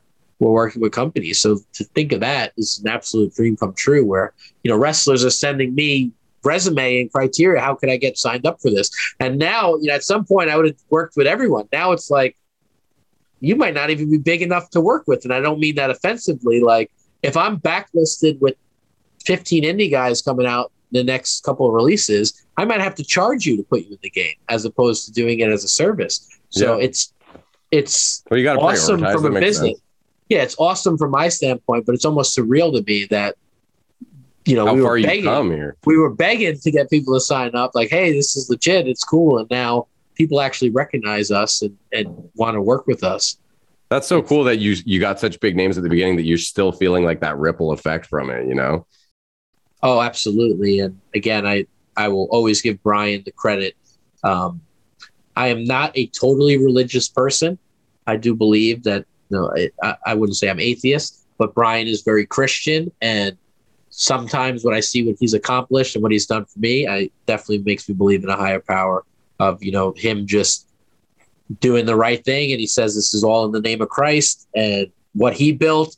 And it came over to me. And whether you want to talk about karma or just doing nice things and things grow over and over, however you want to interpret it, it's really put me in an incredible situation just for my life in general. And I think being successful from business is like secondary, but still incredible too. That's what I love, man. Everything about you and this conversation is just such a positive vibe, so much positivity. And I think even the story you were just telling where that wrestler left such an impact on you because he stuck around and he did the right thing, that positive thing to spread positivity by signing autographs, I love it. He actually came to a show and I spoke to him and I told him the story that I just told him. I said, listen, I'm trying to make a wrestling game. I want to let you know you're the reason I love independent wrestling. Here's the story. And he took out his iPhone and he went live on his page and he said, I want you to tell that story again. And I can't believe that I actually got to sit there and do it. And, a couple of years later, I had to ask my fan base. And what I love about what I've learned from the community is there's so many people. And when you outsource things or just make it open source, you can get so much done. And I had put out it would mean the world to me if somebody could find this video. And in 15 minutes, they pulled it up and had it on my Facebook page. Fuck yeah. And it was from years ago. It was just awesome to experience that. Now he's he's a megastar in WWE. And I was supposed to get approval to work with him, and I didn't. And he then signed to WWE because I guess I didn't act quick enough, which is crazy because he's my favorite. And I feel like that's the one that got away. But there's still hope that if we keep growing, maybe we'll have a deal with WWE licensing. That would be amazing, man. And That'd then we get it the big one. Well, so this leads into a question I really wanted to ask you, which is who would be your dream person to sign to the LFF, which we should say is the Legendary Fighting Federation, which is the in-game universe you've created. Who would be your choice, living or dead, from every famous wrestler you've ever seen? It's a really, I don't want to cop out and say it's super loaded because it probably depends on what day of the week you ask me on. Even top three or something, who are the ones that kind of float around? If I could throw random names out there, I would say that Drew McIntyre would be one. But then if you have the opportunity to Rock, The Rock has to probably be one. He might be a president one day. So even I know him. I'd say The Rock. CM Punk would be very cool because when I spoke to him at a meet and greet as well, he was great because I asked him some questions about what it takes for the little guy to get ahead in life, and he basically said he had a very long-winded answer. One of the things that I'll never forget was he said, hard work and talent will always pay off. If you work hard and you're not talented, it won't go anywhere. If you're talented and you don't work hard, it won't go anywhere. And he also said it's not as much money you make, it's how much money you save. And those are two things that I'll never forget. So to have him in the game after I was successful and be able to just tell him you definitely don't remember this, but I asked you a Q&A at some place. You said this maybe 7 years ago and I never ever forgot it. So that'd be really cool. So my top three would probably be Drew McIntyre, The Rock, and CM Punk. I got into wrestling later, so I'm not really into the old school legends. I obviously know who Andre the Giant. I was going to say Andre the Giant seems like the one. But I probably never saw an Andre the Giant match start to finish in my life, just because it was before my time. I remember a lot of the 90s guys just from what I did watch, like Yokozuna. And I remember those crazy like clown guys they had like makeup and spikes all over their jackets and shit. You know what I'm talking about? They're like twins. There were two of them. There's the Legion of Doom and the Road Warriors. Okay. Where they had the spiked gear that's the one. Road Warriors. Face paint. Yeah, those were really cool. And I remember Deke and those are the gimmicks I love. Deke and Doink was too. Yeah, that was like clowns or something, right? Yeah. There was Doink was the main clown, and then there was Dink, who was like the smaller version of him. I don't know what the like the politically correct term. He was a little person. I think that's still Is that the way to go? Yeah, because I don't ever want to be offensive. Like I grew up in Queens, New York, and like it was a different time, and I'm well aware of that. Like things that were said and done when I grow up are totally not appropriate, you know. But like that's the way it was. I mean, I'm the same way. I obviously don't want to hurt anyone's feelings, and I'll more than happy to oblige and call someone what they want to be identified as. Absolutely. But I have sort of pondered about this before because they'll say, you know, the term midget is offensive. And yet you still have like midget sports, like a midget hockey. That's like a classification. Yeah. And that was the exact term that I had used one time, like in comic book writing. And like in the writing meeting, people were like, whoa, whoa, whoa. And I was like, listen, I am not that type of person, you know, like, well, I never try to hurt somebody's feelings on an insult or something like that. I respect everybody's values, whatever they want. But like, that's what I grew up with, you know, and I feel like the generation of people I grew around before, I'm like, I don't even want you talking to my kids because you don't even realize like how damaging people are, you know? Well, yeah, being not part of that community, I have always wondered, like, because little person to me sounds almost like more offensive. It sounds diminishing to be like, oh, you're just a little person. You're not a full person. You know what I mean? Whereas midget's just a random ass word that I don't even know the meaning of. Maybe if I looked into that. It could be like derogatory. And again, like that's not something that I'm not using it as a derogatory term. No, of course. So, and I think that's it. That's intent. Podcasting does go in any direction. Yeah. Again, you know, it's funny. I'll go back to that CM Punk thing. He said something again that I'll never forget. Somebody brought up cursing and he said, and I say this to my children to this day, there are no bad words. There are only bad intentions. And I do not have bad intentions. Yes, man. I echo that so much. I say the same to my children. I mean, I don't encourage my children to drop F-bombs or anything, but I certainly don't censor myself around them because I try to tell them you can hurt someone's feelings way more by calling them dumb with the right intensity in your spirit and your whatever you want to call it. You know, like it doesn't have to be the most vulgar words that are the most hurtful. I try to teach my oldest one that when you curse, you sound either angry or ignorant to people that are listening. You know, sometimes. And like, if you're not either of those things, try to cut back. So obviously I curse. I listen to a lot of music that has curse words in it. I try to keep it censored, but some things, you know, they just don't come up censored. And my kids are getting old enough. Well, I shouldn't even say old enough. My 2-year-old, I love music. I'm actually a big Machine Gun Kelly fan. A lot of people hate him. I don't care. I think he's awesome. But my 2-year-old will actually sing along to the songs. And one of the funniest things she'll do is she'll go, I'm tatted up. And she'll lift up her shirt. And she goes, I don't give a fuck. And like, it is the funniest thing ever from a 2-year-old girl. And how are you not going to share that video with people? And I put exactly that, like, sorry for the foul language. People get all judgy though and shit. Yeah. My 2-year-old is rapping to Machine Gun Kelly and Lil Wayne, you know, and sometimes she's on beat, which is amazing. And she says curse words and, you know, at least she used it properly, right? Yeah. So, I think then when, honestly, like, my I older enjoy swearing. Sorry to cut you up. I was going to say, I enjoy swearing if you're with the right group of people. I think you need to know your audience, you know. And I tell my daughter, because I try to treat my daughter like an adult. Sometimes people get mad at that. Like she's coming with me to the Machine Gun Kelly concert. I'm like, you're going to hear a lot of bad words. You know, the versions you hear on the radio is not what this guy's going to be saying in person. Don't repeat it in school. But sometimes she does get frustrated. She curses. And it puts me in a bad spot because as a parent, you still got to tell her not to do it. Right. Yeah. But like, wait till you're a little older. Yeah. You used it correctly, girl. So I'm proud of you on that. Like, that's when you do that. But, you know, try not to do that. Oh, man. But you were right. Podcasting goes in any direction. Yes. I wanted to know, when you were developing the game, what was, or was there a moment at any point during where you hit such a hurdle that you actually considered like maybe this isn't going to work out or almost gave up on the whole thing? No, I don't think I've hit that point yet. And I've had some rough days with like the internet trying to eat people alive. Sometimes it's not even you. It's sometimes it's people you care about. I haven't got to the point ever where I felt like this is not worth it, because I didn't have a horribly impoverished upbringing. I probably had a little below average, depending on what time in my life. And I'm truly grateful for everything I have. And a lot of stuff for me is a dream come true. So I haven't gotten to the jade point where I said this is not worth it, because I'm very minimalistic with my spending. I don't believe in hoarding my money. I try to do as much for other people and around me, as long as I have enough to be comfortable, A couple years ago, my wife and I and my oldest daughter and my brand new daughter, we spent 4 years in a studio apartment, and now to have, a down payment on my own house. Obviously have a mortgage and stuff, but to go from Still, that's fantastic. 4 people in one room to, for the most part, we all have a bedroom we share, but still, I'm very, very grateful for what I have.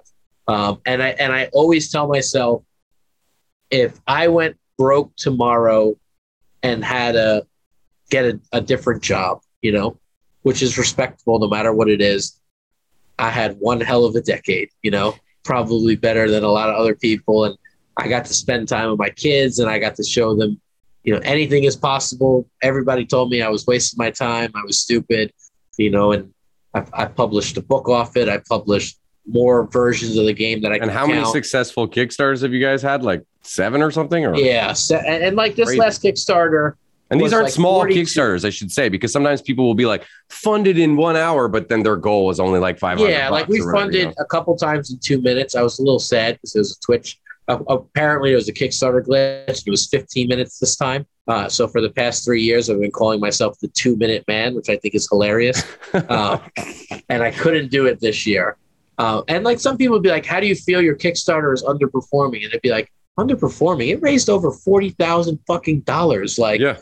I remember having $500 to my name and spending every last penny on it to make artwork for this game. So like, maybe you think that shit is underperforming, but like my company lives to fight at least a year off that, So like this idea where people are looking at other people's success and stuff, like I don't do that, because my Kickstarter, some people do $100,000 on Kickstarter, but then their game is gone in 6 months. Mm-hmm. And like, that's great. Money's wonderful. You need money to do things. Having money lets you take care of people and surprise people and do stuff. But I'd rather have a little bit of money and the longevity of what we have, and have people going to conventions to play Super Show for a weekend. A lot of these other games don't have that, where they have competitions and all these things going on. Oh, no, you guys involve the community in such a big way. And how cool is it to think that like one day when you're passed away, people are still going to be playing a game you created. You're going to still have that community being passed on down to their kids or whatever, because these people are clearly passionate about this game. I don't see them not teaching it to their kids. And it's designed. And again, this was one of the things that I always survey the top players, and I tell them straight up, like, you're not the fan base I'm catering towards. And I don't mean that offensively. You're so much smarter in the strategy of this game than like everyone else. I said, I want you to think in your head. I'll give this as an example. Who do you think is an average player in this game? And they'll rattle off a name. They'll say, I think so-and-so is an average player. I said, okay, now know that half the people in the game are worse than them at this game. Like that's your measuring point. You think this guy is average, he's not great. Now, half the players in this game are worse than that, or have a less of an understanding of the strategy. So like the super top players are not my main target audience. Like we always do things that they can pick up on. That's good. But by not catering to them, I'm protecting the longevity of the game. Yes. Because it's not super complicated for a new player to come in. And that's what keeps the game alive. So I think that the game will last a very, very long time. I see it having the longevity of Pokemon and Magic. Magic was the first one, so it probably has a stronghold. Pokemon global phenomenon, but you're a different format too. I mean, you're not doing blind booster packs and shit like that, No, I mean, we have random products, but for the most part, we try to make anything that's accessible randomly. You could buy at what I would call a premium, if we're calling it, what it is. If you could buy a card for $10, people be like, it's very expensive that you could buy a card for $10. I'm like, not really, because you play a trading card game, you could spend $150 on a booster pack when you need 4 of them to compete and you don't get any, Yeah. So like I would much rather be like, here's your $10, here's the one card. You know what you're getting. Punisher laced, and that's it. And again, like, it is a business. We need to keep the lights on, and we support artists, and we support people who stream, and a plethora of other things. And the prices are what it is. I don't live lavishly. People know me on a personal level. I'm not sitting on a pile of gold like an evil. You seem very down to earth. I try to be. That's how I felt when I first met you as well. You have a very friendly nature about you. I've dealt with super rich folks. I've dealt with super poor folks. And at the end of the day, I really believe you can't take money with you. So you might as well enjoy it while you can. And again, I don't want to sound like ignorant to business. I'll tell people straight up, money makes the world go around. Money makes this game possible. You absolutely need money. What you do with the money is really the most important thing. And fortunately, we do very well with sales, and where I constantly invested into other things like the comic books. A lot of people be like, we're a trading card game company. Why are you doing comic books? And I'm like, big picture here. We're writing comic books. They're awesome storylines. People love them. This could one day, somebody could approach us and say, I want to animate this and make it into a cartoon or a movie. Or we could find our own team and do that. That's what we're doing little by little. So for me, every time we do something successful, I want to do more stuff. I want to put it into comic books. I want to put it into animation. I want to put it into music. And I kind of want to explore all these different things. And to me, I think that's, the coolest aspect of it. Well, that's sort of where I was going to go with this next, was sort of what's next for the SRG universe. And it's cool to hear that. I was wondering if you guys are ever maybe going to branch out with the same franchise, but do like, a miniatures game or something. Like, it sounded like you started out thinking this was going to be a board game, as you had said. So do you ever have plans to maybe go down that avenue in the future? There are so many plates in the air that which ones will pan out is tough. So I'm going to just rattle off some of the things that we've worked on and we'll continue to work on. We did Super Show Comics. We published issues number 1 and number 2 called The Lead and the Follow-Up. We're now finishing up a whole series. Part 2 is in 3 books, books 3, 4, and 5. Those are done being illustrated. And then we're already working on 6, 7, and 8 and wrapping up, which will be season 1 in about 12 issues, hopefully. But the more we write it, the more we're like, shit, we can't fit this into season 1. Yeah, this is 2 seasons worth of stuff. So there are comic books coming along. With that, my vision, and I have no timeline on these things, is to bring back a concept that we showed off a few years ago pre-COVID, which was called the voiceover. And now, basically, I wanted to get voiceover actors on board. Some people guessed, some people officially signed, and go through the comic book read-through. But we've added an animation element where they call them like chibis, those like big head figures. Yeah. So they're characters that like respond to your mannerism, and they'll be on the corners of the show, and the comic book panels will be on screen, and voiceover actors will actually read through the storyline on the script. But instead of seeing the person, it seems like a really cool concept. And I want all my own music and sound effects in the background. So it's like mock animation. So I would love to push more into the storyline of that. We also have partnered up with a company that put out a fantastic game called Sprites. It's an arena battle where you basically have wizards dueling with sprites that are characters that come out of wands, and they each have their own look and names. And it's a deck building game where all the components are right in the box. As a game I tried a few years ago, I absolutely loved it. It did not fund on Kickstarter, which to me was a travesty because this is just such an awesome out-of-the-box game. That's something that we've put under our umbrella. I also had fully developed other games that people love, but it sounds bad, but Super Show is so successful, I can't give those games the time and energy that they we did a game called... Yeah.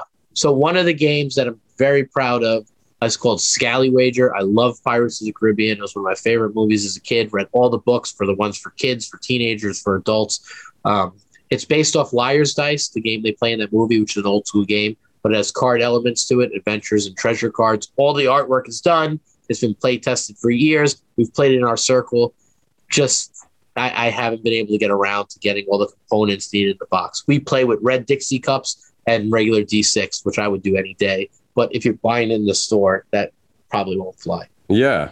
Still, man, that's super inspiring because I've got like a few game ideas that have been floating around in my head for years, but I feel like you must really need that team aspect to work off of each other's ideas and keep it going. Because I feel like I never know how to get the ball rolling, but I've got so many little You got to ideas. just do something. Pen and paper, as simple as it sounds. Get out a pen and piece of paper, put it down, cut some stuff out, and go for it.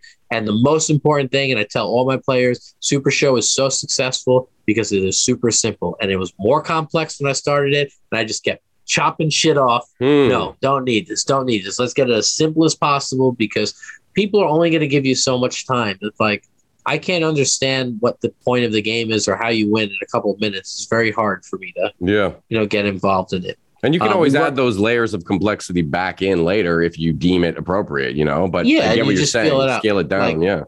Because nobody's going to appreciate your own intelligence as much as you are. And if you understand something fully and you try to pass it to somebody else, you probably can only give them like a percentage of that. No matter how hard you try, they're not going to envision it the same way you are. And the more stuff you have to give them, the harder it is for you to like keep your vision. For them to get that concept, for sure. Simplicity is key. We worked on a game called Southside. If you want to talk about early things that have really shaped who I am today, there was a gentleman by the name of Tahim Bryant who I met in a bar. I met a friend of his in a bar on a random thing. I'm not a bar goer. And he was selling like leather coats or belts or something. And I just started talking about how like I wanted to make a game and this is where I was starting off. So he introduced me to this guy, Tahim, who was producing a TV show he was trying to produce called Southside, which is based on 1988 crack epidemics in Southside Jamaica, Queens, which is right where I grew up. I met him. I interviewed him. He told me all about his vision, and we developed a board game on it. It was similar to like a Settlers of Catan style, where you can rent crack houses, stash houses, barber shops, and you get property and you move around the board and you trade literally guns, drugs, money, and jewels to become the king of Southside. But there were rules based on the reality of the situation, which was what his goal was to do something that was historically accurate, to show you that people in that time were doing illegal things because that was at a necessity, but they still had rules and guidelines that they followed, like no violence in the school areas. And do things like that in the game. And it was based on all the characters he created. Now, he actually produced a movie called Equal Standard, which did very well, was very acclaimed, was in Walmart that you could go and buy. It was produced with like Ice-T. So he had always thought Southside would make Equal Standards popular, but Equal Standard was a finished movie that he did with Ice-T and Naughty by Nature and a lot of big names in hip hop. And the movie was very good. It was very appropriate for the times of what was going on in the US. And he started getting pretty popular. And he passed away very recently. There was somebody the details are unclear, but somebody came and shot him in his car. Oh, sure. And he was a very peaceful guy, very loving guy. And he was, the whole point of this story was Tahim was such an amazing person to work with because he had that energy and that vision, and he was always preaching, love and unity. And he was the first person to say, "You want to be a game designer? Wrote me a check. Here's a check. This is how much you need to produce it." And I got all the art together, showed him a game, went to the diner with him, showed him how to play. When he filmed for Southside, he brought me and my wife into it. He put Southside, the game, on the table for his filming. That in the scene, while guys from Naughty by Nature, which were huge stars for me, were arguing and fighting, and my board game is right in the middle that table in the scene. Yeah, you can see it in the movies. But you can't get this game anywhere, though. You could order it probably off Game Crafter, which is that's where it's at. Yeah, you could. Cool. And people who have played it have loved it. And we were worried that it would not be received well because, like, the content, is right. And I'm like, but like that's what it was. You play a war game and you're killing. Yeah, I was just gonna say, right? like it's not. That's the way shit was in Queens in 1988. That's the point of the game and the message. And honestly, it's fun as hell to pretend that you're a drug dealer and a boss and stuff. And you have the boss in the game you have to kick up to if things go wrong and the hitman come after you and stuff. And, well, Well, it's So just I like don't a know war if game. It's all the excitement of those thrilling circumstances without and any some of the people risk. might not. And like, I'm okay playing it with my close friends. You know, if it's not a huge international hit, like at the end of the day, I'm not going to lose any sleep over that. But what's complicated is in his death. Now we have to go through his family, which we're more than okay to do, but it's a little bit harder of a process because middleman. I can't imagine what's going on, you know, in their head and who's trying to take advantage of his untimely death and the fame he got from the movie, and who was actually somebody who was authentic to him, you know? So I had a couple of very nice conversations that like, yeah, you know, I actually met you. If you recall, we met up at, you know, by this waterfront over here. This is where we met. We met at this diner. This is where I used to eat, kind of try to reestablish that, you know, was actually a close personal friend. And we're not just some company who's like trying a vulture to use like, just coming in. Yeah. And, you know, some of it was like, you know, show us some documentation. And that it's like, if you knew Taheem, he wasn't like that. You know, he gave you his word. He said he'd give you a check, he'd give you a check, and vice versa. You know, everything we basically talked about was very straight up and upfront. But getting off the subject, that's something that was worked on. But things that you might see in the reality more recently, you see more comic books at a super show. I've been working with teams. I love doing custom music. Cool. I'm not very musical. I don't care. I try. And I feel that like I've seen enough in my day of working of that, like me sucking at something inspires other people to give it the best effort. And I know some really talented musicians and singers and writers and stuff. And I'm like, listen, if I could get up there and do my best, then you're way better than me.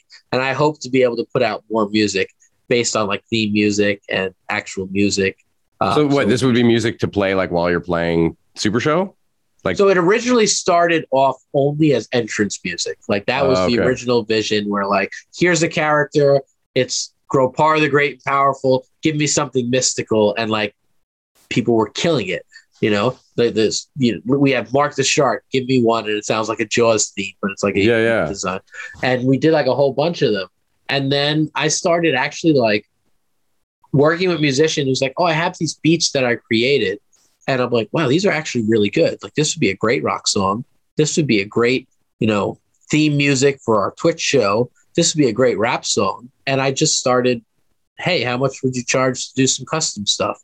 Now we have a huge folder of all this music. We use it for a ton of different things. And it's like, if we do a video or commercial or a stream, why not play our own music? Why not promote our own friends and stuff? Hell yeah. And again, maybe it'll never come out to anything. But when I met my wife, she was a street teamer for Fearless Records. And I said, who knows? Maybe one day we'll have a record label. You don't know that, right? You don't know unless you get a body of music and keep pumping it out. But I've met so many people that are incredible. And for example, I got a couple guys together and we did custom music that was used for Ken Broadway, who was one of the first competitors. And now this guy is an incredible independent wrestler. His music hits. The whole crowd sings along with it. People say it's one of the best musics in the indies. And it's like that shit happened because I called 3 people and we just hung out one night and were like, this would be cool to put this line in there. This would be cool to put, you know, so me being in an arena with 1,000 people singing along to something that we helped create kind of gives me the vision that like, I don't care if people say it's not possible. Like I've seen it with my own eyes. Yeah. You've overcome a lot of, you know, people trying to say you can't do this, you can't do that. I don't blame you, man. Like you've got proof, you've got evidence, like keep chasing and I fail at a ton of shit. I tell people all the time, like it's not everything's rainbow and butterflies. You know, not everything we've done has been super successful, but you don't know unless you try. And sometimes you find people that are just as passionate as you and way more talented. And sometimes it's your responsibility to show off what they can do. You know, me, I found cool artists and I showed everybody. I can't draw for shit, but I love art. And being able to show other people's talents off has built me a company. I love that, man. It's the same thing with doing my show. I hope that some people that maybe regularly listen to my program will hear this. Maybe they're into wrestling. Maybe they go then to your website and I helped make that connection. You know what I mean? Like I love just mingling with people and to me, I don't even, if somebody says they want a podcast and hang out, to me, I really don't care if you have 100 subscribers, 1 subscriber or none. I like to talk to people from other countries, from other places, other hobbies. And that's really what it's all about, is making connections with people. And I think that people see that with our company. We're very hands-on. We try to know people a little bit more personally. That if I say, "Hey, how you doing, Oliver?" We hung out and spoke, and I'm sure that nothing negative can come from this unless it's a dirt sheet where you try to make me look like an asshole, which is probably easy to do. But it's probably easy to do. But at worst, one person might hear this and walk into a convention one day and be like, "I know that." So, it's better than nothing. Like, what else? The other way around too. Somebody, if you share this afterwards, somebody who loves your game might check it out and say, "Hey, I dug that guy's interview style and I like some of his other guests." And then I gain a new fan, maybe, Well, so. I do the same thing. Like, I would love to, if you need guests, I deal with people. Sometimes they're wrestlers, sometimes they're artists. Hey, Oliver George does the Just Chill podcast. Do you want to do a podcast? Yeah, man. Information. Definitely. If you got some interesting people you want to throw my way, I'm always down. Yeah. I share. I'll put it up too. When I put up the interview, if you're interested in chatting with Oliver, here you can do. Awesome, man. I wanted to actually ask you, because I am in Canada. I'm up in Ottawa. Do you guys have a presence up here with this game, or is it still making its way? Canada has been a tough nut to crack. We do have players. We do ship to Canada.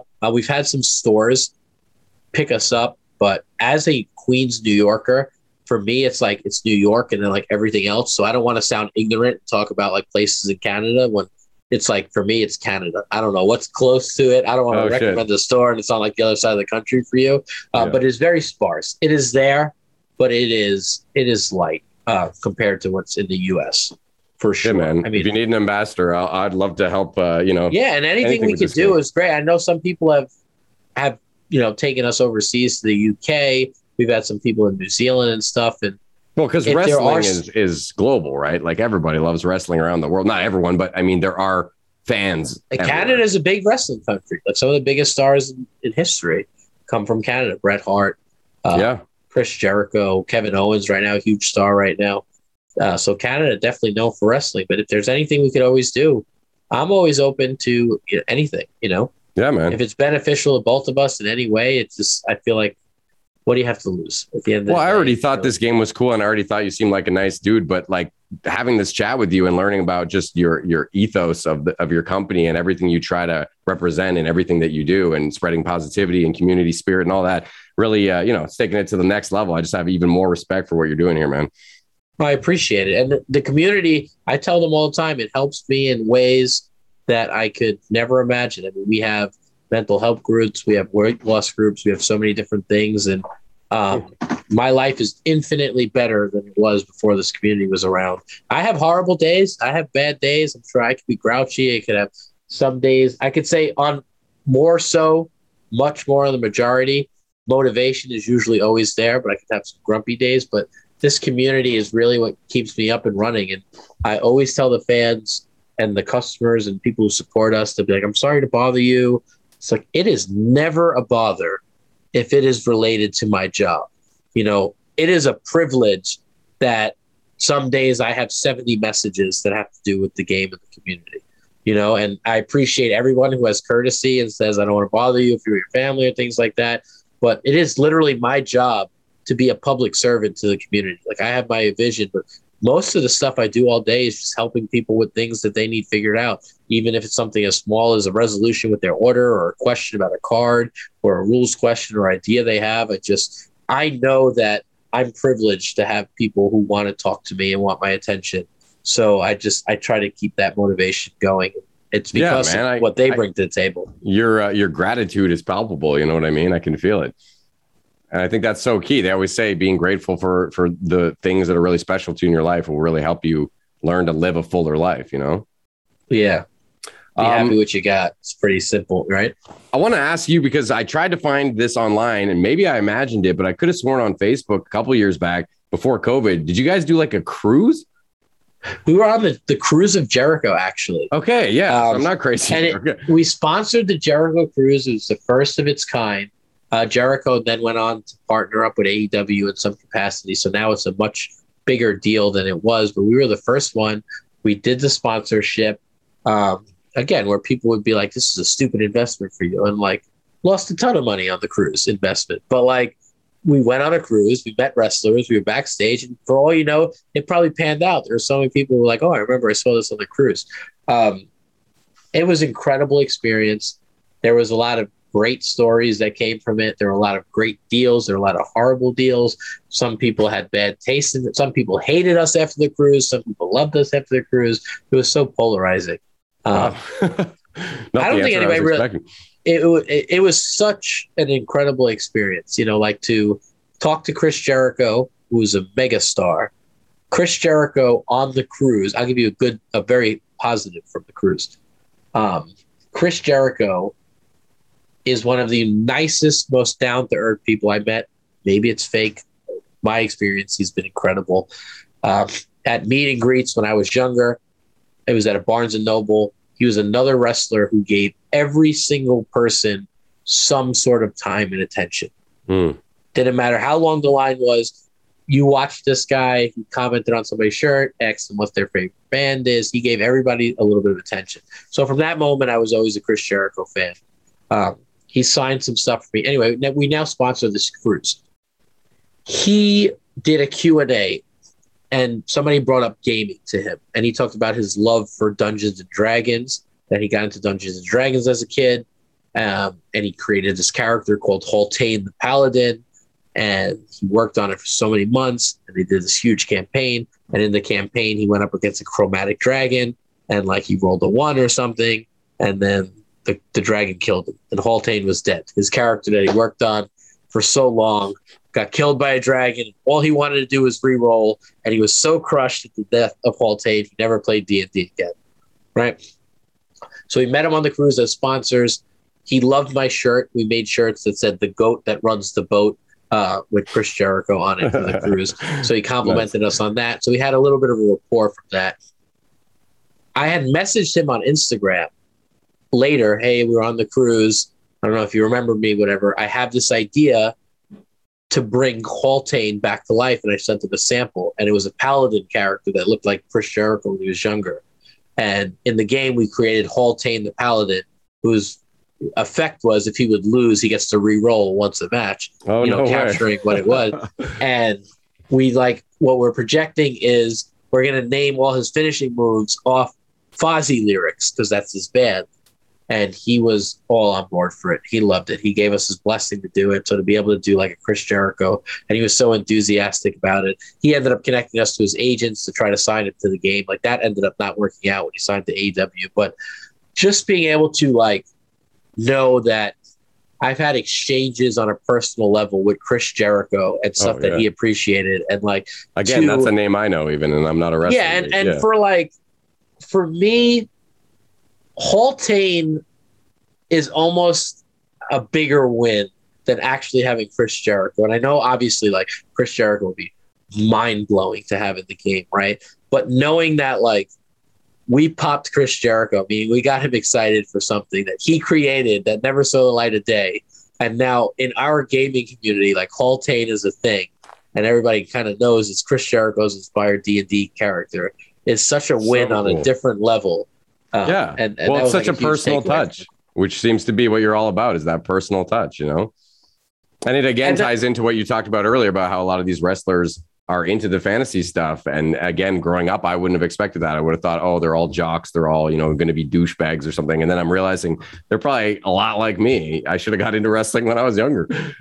Yeah, that was one of my other favorite stories from the cruise. I got to just shout out Sami Callihan, former Impact World Champion, who I met on the cruise at Jericho. Super smart. He played on the cruise, won the world championship for my game. It was the cruise at Jericho. We were crowning the first world champion. Sami Callihan, a wrestler, wins, becomes the first LFF world champion. It was incredible having a big name guy. Developed a great relationship with him. But a funny story, Johnny Morrison, who was in WWE and out, he went back and forth. I met him on the cruise as well, and this guy is a stud. Gorgeous man, I'll just say it. Does parkour, wrestler, reality TV show, super nice. I was just next to him at the bar on the cruise, and I don't know how it came up, but I said I love musicals. I'm from New York, we love music. He's like, I love musicals, right? And we were just nerding out on musical. He's like, he watched all the seasons of Glee, which I watched all the seasons of Glee. I don't know if I got wrapped up into it, though it was fantastic. So it was amazing that I'm talking to John Morrison, who calls himself Johnny, whatever promotion he's working for, right? So like Johnny Impact, if he's there. He agreed to be in the game after this conversation as Johnny Super Show, which was like the coolest thing ever. And then they met him on one of the Hawaiian Islands, and he pitched them to film a promo video. And the promo video was he was going to come out. You can go watch it. I'm the mayor of Slamtown. I'm coming to the Super Show with 10s in every category. And then my partner, John, who's the GM, comes and shuts him down. It was like, no, you're going to be a regular character like everybody else, right? And it was like so cool that this megastar was excited to work with us, probably because we talked about musicals for an hour. Yeah. And then filmed a video where he put over my GM as like an authority figure over him. And it was just such a cool, like 20-second video. And like trip, that, man. Yeah. And that to me, like, no matter what happened with the Cruise of Jericho, just having that video was a success, right? Just getting the Haultain, and then where people would say it wasn't worth the investment to spend that money to go on the cruise. I'm like, it absolutely was. Like, I became friends with Sami Callihan. I filmed a video with John Morrison. I did a feature character with Chris Jericho, and I went to the Bahamas for a weekend with my Sounds like a two best friends and my wife. You know, it was like the best thing ever. Damn. So, Shit. Okay. Well, I know you said you got to drive somewhere tonight. I don't want to keep you forever, but I'll ask you the question I've been asking everybody this season, which you sort of touched on almost earlier. But if you weren't doing what you do right now, let's say your decade wrapped up and this thing just, kind of went kaput, what would be sort of your dream occupation? And if you want to tie it into what did you want to be growing up, if they happen to be the same? Oh, this is tough. I wanted to be everything under the sun when I was growing up, including an author, a wrestler, a chef. And I think I've accomplished a lot of those. I've published the comic book, which I'm proud of. I cook every day for my family. But I don't know. I kind of bounced everywhere, every which way. I'm going to give you a very long-winded answer, and I'm sorry, but maybe no, it's okay, man. Please. Fantasy booking. I would love to be a college professor. My dream job is business consulting. I would love to sit and chat with people and help them, jam on ideas and design businesses and work with them.